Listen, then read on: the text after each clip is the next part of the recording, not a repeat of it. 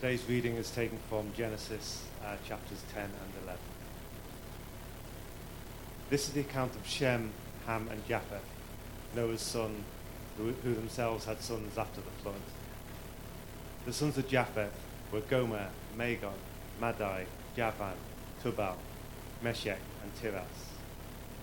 From these the maritime people spread out into their territories by their clans within their nations, each with its own language. The sons of Ham were Cush, Egypt, Put, and Canaan. These are the sons of Ham by their clans and languages, in their territories and nations. Sons were also born to Shem, whose elder brother was Japheth.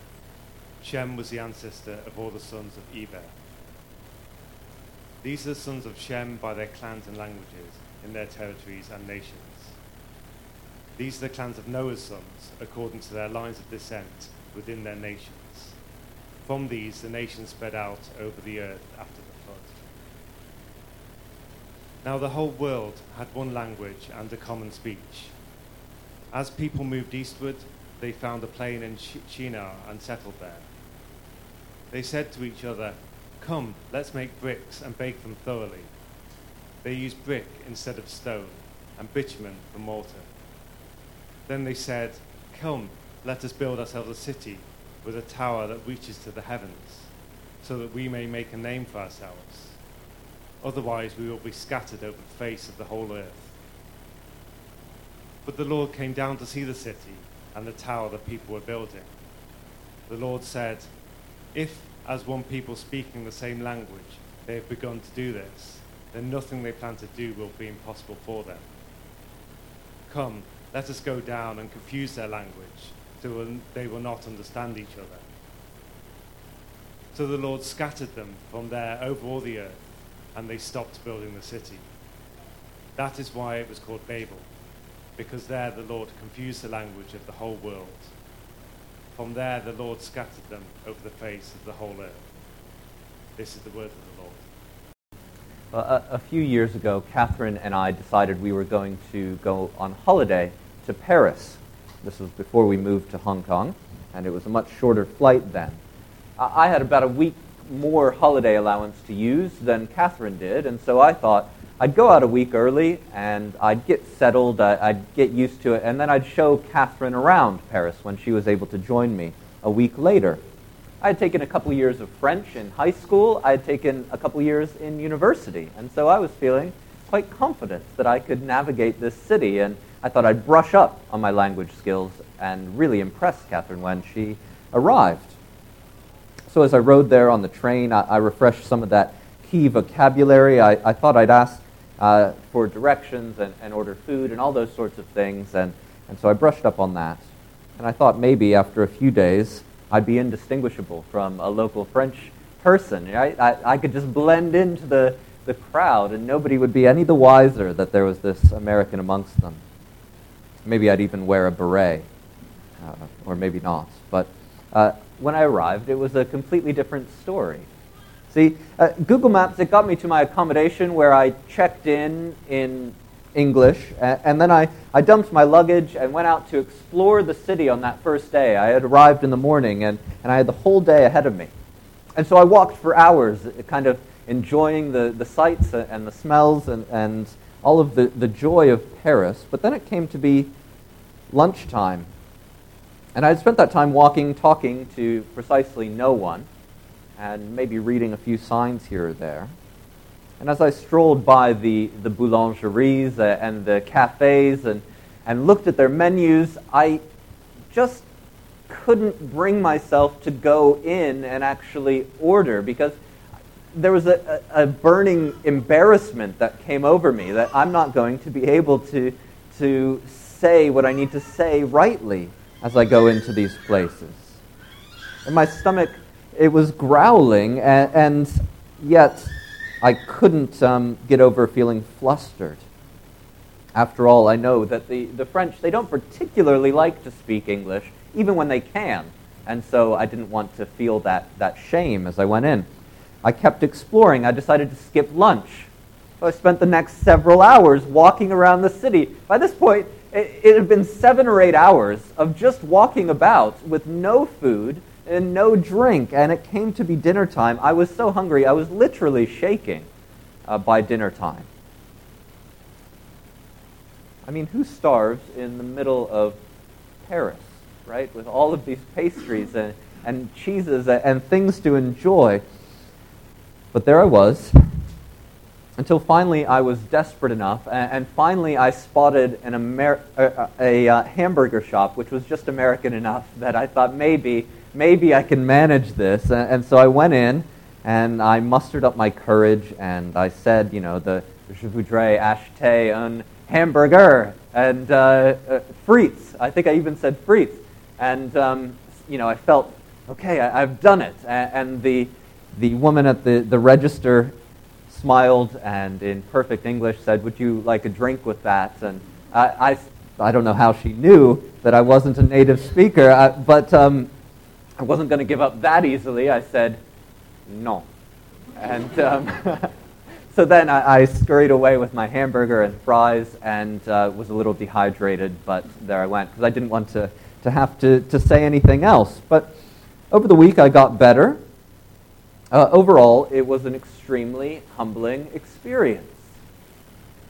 Maybe you have had a similar experience. Maybe you have a similar experience in Hong Kong. If you don't speak Chinese sometimes, maybe that is a feeling you have. Being in a foreign culture without any language skills makes you feel isolated and vulnerable and very much on the outside of things. But according to the Bible, that is not how it always was. Look again at verse 1, and we see that at the beginning, now the whole world had one language and a common speech. For some generations after the flood, there was one humanity, one common language, one culture. And what a joy it must have been when everybody spoke American English. Or maybe you think they spoke Cantonese or Tagalog or whatever it might be. But as nice as that thought may be, we have been seeing that throughout Genesis 5 to 11, it hasn't been the glory days of humanity. Far from it, actually. The story of these chapters is a story of humanity's rebellion against God at every stage along the way. At every stage, they try to establish life in this world apart from God and establish their independence from the Creator at every stage of the story. And they've entered a downward spiral of sin, of violence, and ultimately of death. The overarching point is that humanity is without hope in this world apart from a hope given by God. That's the point of these chapters. Despite our protests, God must intervene to save. And in verse 2, we have a clue that this story about the Tower of Babel is part of that same pattern of sin and rebellion that we've been seeing over these chapters. And we see that hint in verse 2. As the people moved eastward, they found a plain in Shinar and settled there. The clue is in that little word, eastward. That's how we know that things are not going to suddenly start getting better here. Because throughout these early chapters of Genesis, whenever people have been rebelling against God, they've tried to distance themselves from Him and find independence in the east. So when Adam and Eve, they sin, they get cast out of the garden, they go east. When Cain kills Abel and it goes off into exile, he settles in the land of Nod, which is in the east of Eden. And so there's this progressive movement, east, east, east. And so now, as we see the descendants of Noah descending out of the mountains of Ararat, where they landed, into the plains of Shinar, this migration eastward hints that they too are seeking independence from God. And the first thing that we have to see in these verses is the astonishing arrogance of humanity. And what are they doing that's so bad here, we might ask? Well, remember, after the flood, God had commanded Noah and his descendants, go forth and multiply, fill the earth. Right? That's the blessing that he gave to them. Be fruitful, increase in number, fill the earth in chapter 9. The idea was that God would reserve further judgment, preserve humanity who could repopulate the now empty world, and that he would make them flourish. God's command was a blessing for them. Go, enjoy the fullness of everything that's now yours. But rather than obediently doing what God commands, they decide, well, we're going to go our own way, do our own thing. And they forego the blessing in order to band together and settle in one valley. They would exchange the riches of the whole earth for the poverty of one valley in Shinar. That's the site of ancient Babylon and of modern-day Iraq, in case you were wondering. It is an irrational thing to do, to forego the blessing and to settle in this one valley, but that is always what sin is like. It's always an irrational move to go our own way apart from God. It always convinces us to exchange God's blessings for worthless trinkets. And in verses 3 and 4, we're put right in the boardroom, the planning meeting, as this venture is taking off. And we see both their method and their goal in building this new civilization. First, their method in verse 3. They said to each other, "Come, let us make bricks and bake them thoroughly." They used brick instead of stone and tar for mortar. The phrasing of the Hebrew there is giving a sense of excitement, like, come on, guys, we're going to do this thing. Let's build back better. Let's make humanity great again. This is our big project. This is where we're going to stamp our names on history here. And the proposal is a great construction project that's going to unite all of humanity. And it's going to use these new man-made technologies. Kiln-fired bricks. You could make many more of them much more easily than you could get stones to build things. And so this was a great advance. We're going to use our kiln-fired bricks. And tar, or what we might call asphalt, it hardens much more quickly than cement. It allows you to build much more quickly than mortar. And so long before the northern metropolis, long before the Belt and Road Initiative, there was this original infrastructure project that would unite humanity and secure a future for the people. But what was their goal in all of this? Well, here in verse 4 is the key. I think it's the key to this whole passage. Then they said, "Come, let us build ourselves a city with a tower that reaches to the heavens, so that we may make a name for ourselves. Otherwise, we will be scattered over the face of the whole earth." And as we read that, we might think, well, what's wrong with that? They're working together. You know, this is the sort of thing that we dream about, isn't it? Collective humanity coming together to achieve something on a global scale. Think of all that could be achieved if we would just work together. This is the dream of the UN, isn't it? Here it is, a common humanity, a common goal, but the key issue is that their motivation is one of collective human arrogance in defiance of God. And that's shown in these two phrases: a tower that reaches to the heavens. From our perspective, that's an audacious project, right? A skyscraper. Even still today, if you have a lot of money and want to make a name for yourself in a city, you build a giant skyscraper.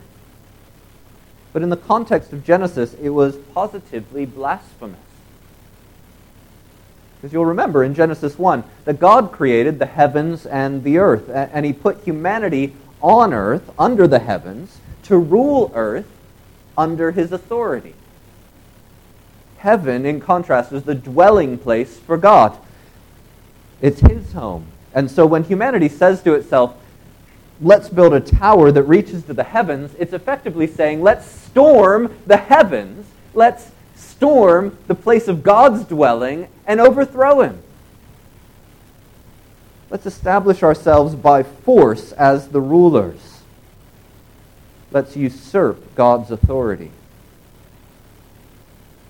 And then there's the second phrase, so that we may make a name for ourselves. And you remember, at creation, as God created the world, he named it. So the darkness he called night, and the light he called morning or daytime. He made humanity in his image, and he named them man and woman. He gave humanity authority over the earth, and he told Adam, go and name all the animals. Naming in Genesis is an action of authority. And humanity here in the Valley of Shinar is setting up the first humanist civilization. That they say, we have authority to name ourselves. We have the authority to determine our own identity, our own purpose, our own importance, our own legacy apart from the Creator.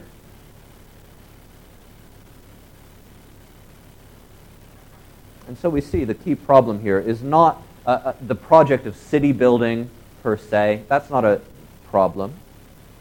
It isn't that working together is bad, and it's not that ambition is wrong.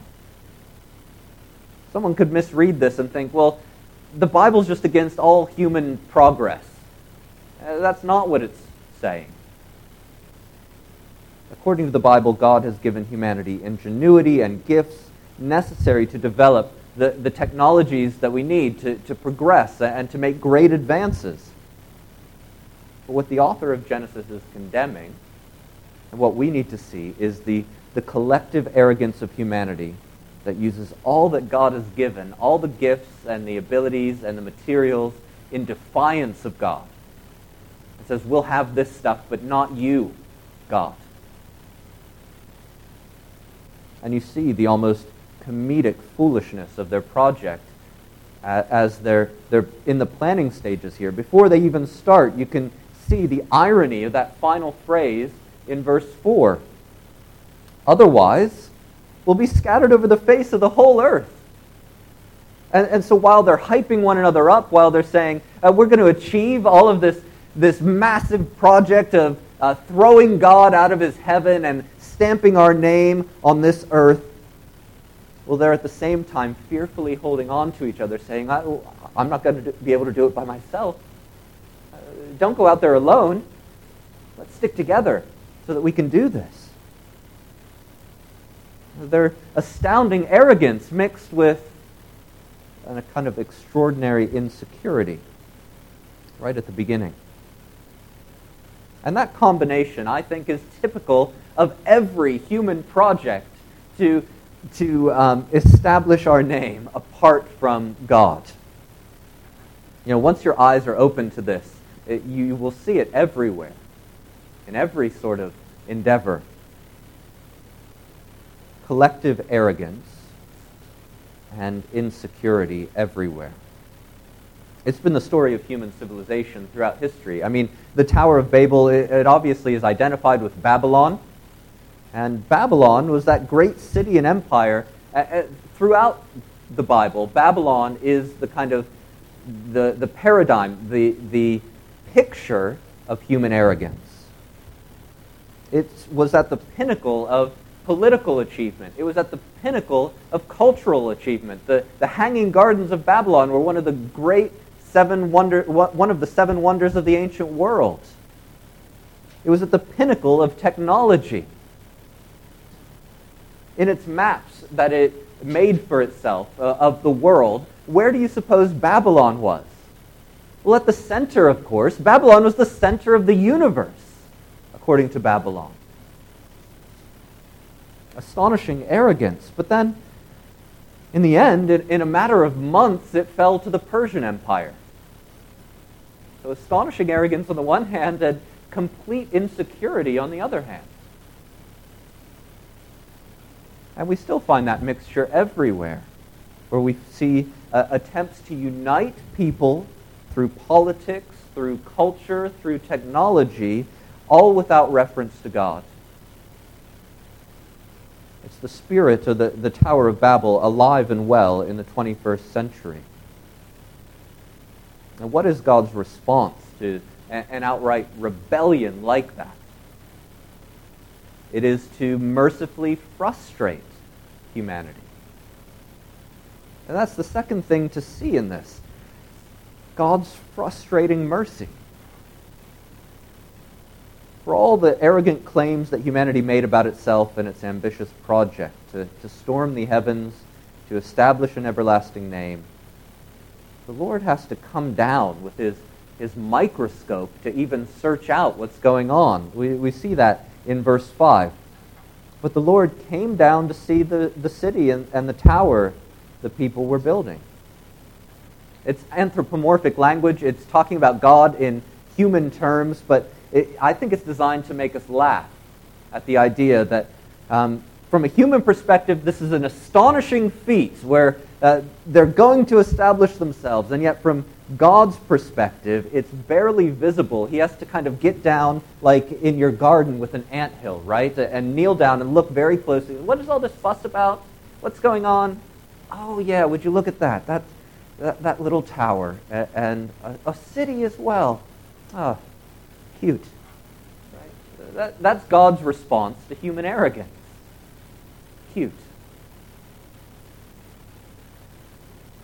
And seeing their rejection of his commands to go and fill the earth, seeing their arrogant pretensions, how does God respond? Verse 6. The Lord said, "If as one people speaking the same language they've begun to do this, then nothing they plan to do will be impossible for them." We already know he's not impressed with the scale of this. So in other words, God is saying, if this atrocity that humanity has begun to do, if this is what they've begun to do, there's no end to the wickedness that they'll plan and carry out together. You see, God had given humanity amazing gifts, and by working together we can achieve so much. Now, think of the scientific advances. This week, a vaccine for malaria. Right? We can achieve so much. Medical treatments and technological wonders of the last century. Think about all those things. But due to our sin, those gifts, left unchecked, will always tend toward evil. So we split the atom, an amazing feat, and then we create a nuclear bomb to destroy. We develop cameras, and then we create a surveillance state to oppress. We invent the internet, and then we subject our children to the destructive mental health effects of it. You see, everything we create tends towards our own destruction and bad, our own downfall. And so just as human evil that preceded the flood built up to such a point that God had to do something about it, he had to judge, now humanity after the flood is already developing in that same way, and God has already promised he's not going to destroy and to judge in that same sort of way. And so what God does next shouldn't be seen as mean-spirited. It should be seen as merciful. He frustrates our capacity for evil. And he introduces division. Come, let us go down and confuse their language, so they will not understand each other. So the Lord scattered them from their city all over the earth, and they stopped building the city. All their excited planning came to an immediate stop. I visited Rhodes in 2010, I think. And you could see all of these big developments and buildings that had just stopped when the financial crisis of 2008 hit. Just half-completed buildings on all the hillsides and along the seafronts. They just packed up their tools and went home because there was no more money. And that's the sense that we get from this, the phrasing here in Genesis. The sense that is in the middle of building this vast city and tower. Well, the workmen, they couldn't coordinate anymore. And the supervisors, they couldn't instruct anymore. And there was great confusion, and so they just gave up. They just left.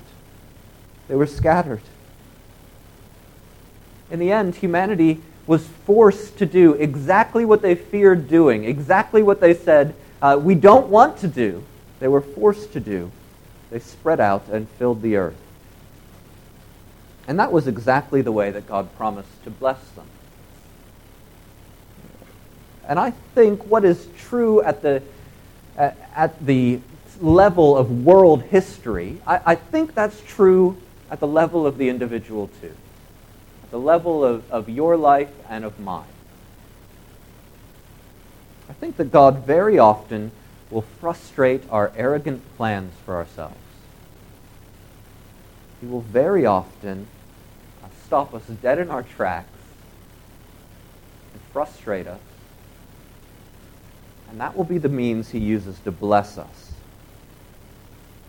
So we carve out an identity for ourselves. We struggle to establish our ambitious projects and to control our future. But then life is completely and unexpectedly knocked off track. And the sudden job loss, and the sudden illness, and the sudden divorce, and the pandemic, it takes the wind out of our sails, and we're left in confusion. And when all our plans are frustrated, when there's nowhere left to turn, we have no other choice but to obey God and to turn to Him.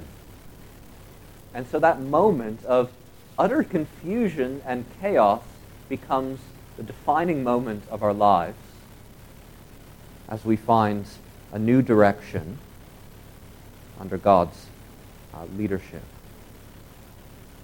As we are confronted with the futility of human attempts to make a name for ourselves, we're forced to look to the Lord for our security, for our purpose, for our identity. And he offers that in abundance. You know, the very next chapter of Genesis, if you're familiar with the book of Genesis, you'll know chapter 12 is a turning point in the book as God begins to address Abraham. Right? So the story has gone from the creation of the universe and over the first 11 chapters, all of humanity, and down in chapter 12 to Abraham. And what are God's first words to Abraham? Chapter 12, verses 2 and 3. I will make you into a great nation, and I will bless you.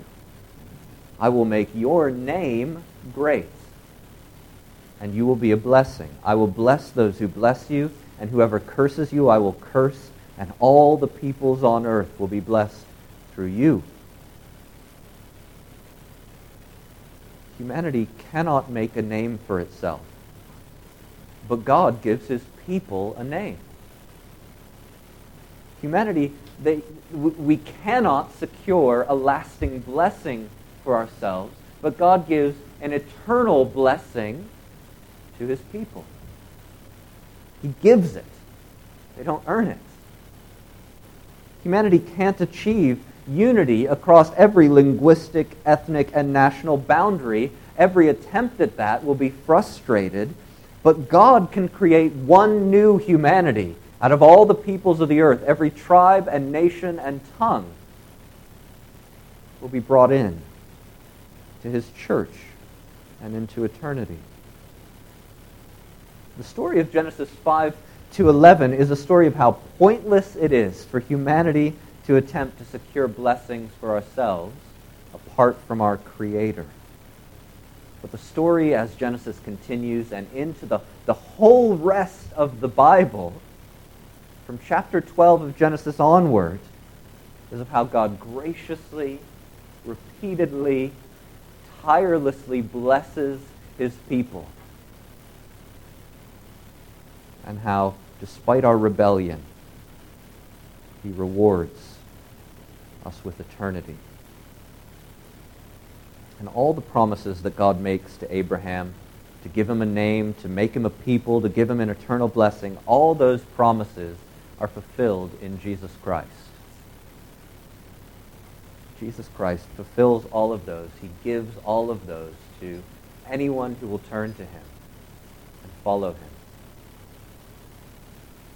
And so maybe this series in these chapters, it's felt like a slog. And week after week, there's been another picture of how we can't save ourselves. And in a sense, that's the point. Life apart from God, life apart from living for him, walking with him, is a slog that ends in frustration and despair. But a life lived with him and for him, one that cannot fail to end in blessing. That's life with God. And next week we are going to enter into a whole different part of the Bible, the book of Colossians.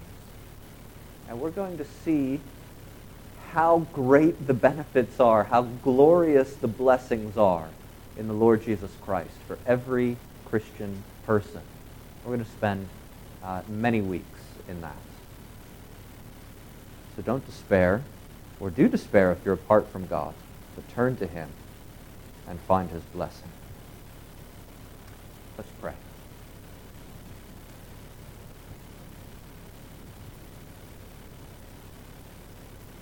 Father, we confess that in our arrogance we are often trying to establish a name for ourselves, trying to control things, trying to walk our own way. And we thank you that you frustrate that you frustrate us, that you bring us to a place where we must turn to you to find any sense. Please, if there are any here who are in states of confusion and despair, would you raise their eyes to the Lord Jesus and give them a renewed sense of purpose, of identity, of hope, of security. And I pray that each one of us might go this week, see through the lies of human arrogance, and see the truth of our need of you and your blessings to us. We ask it in Jesus' name. Amen.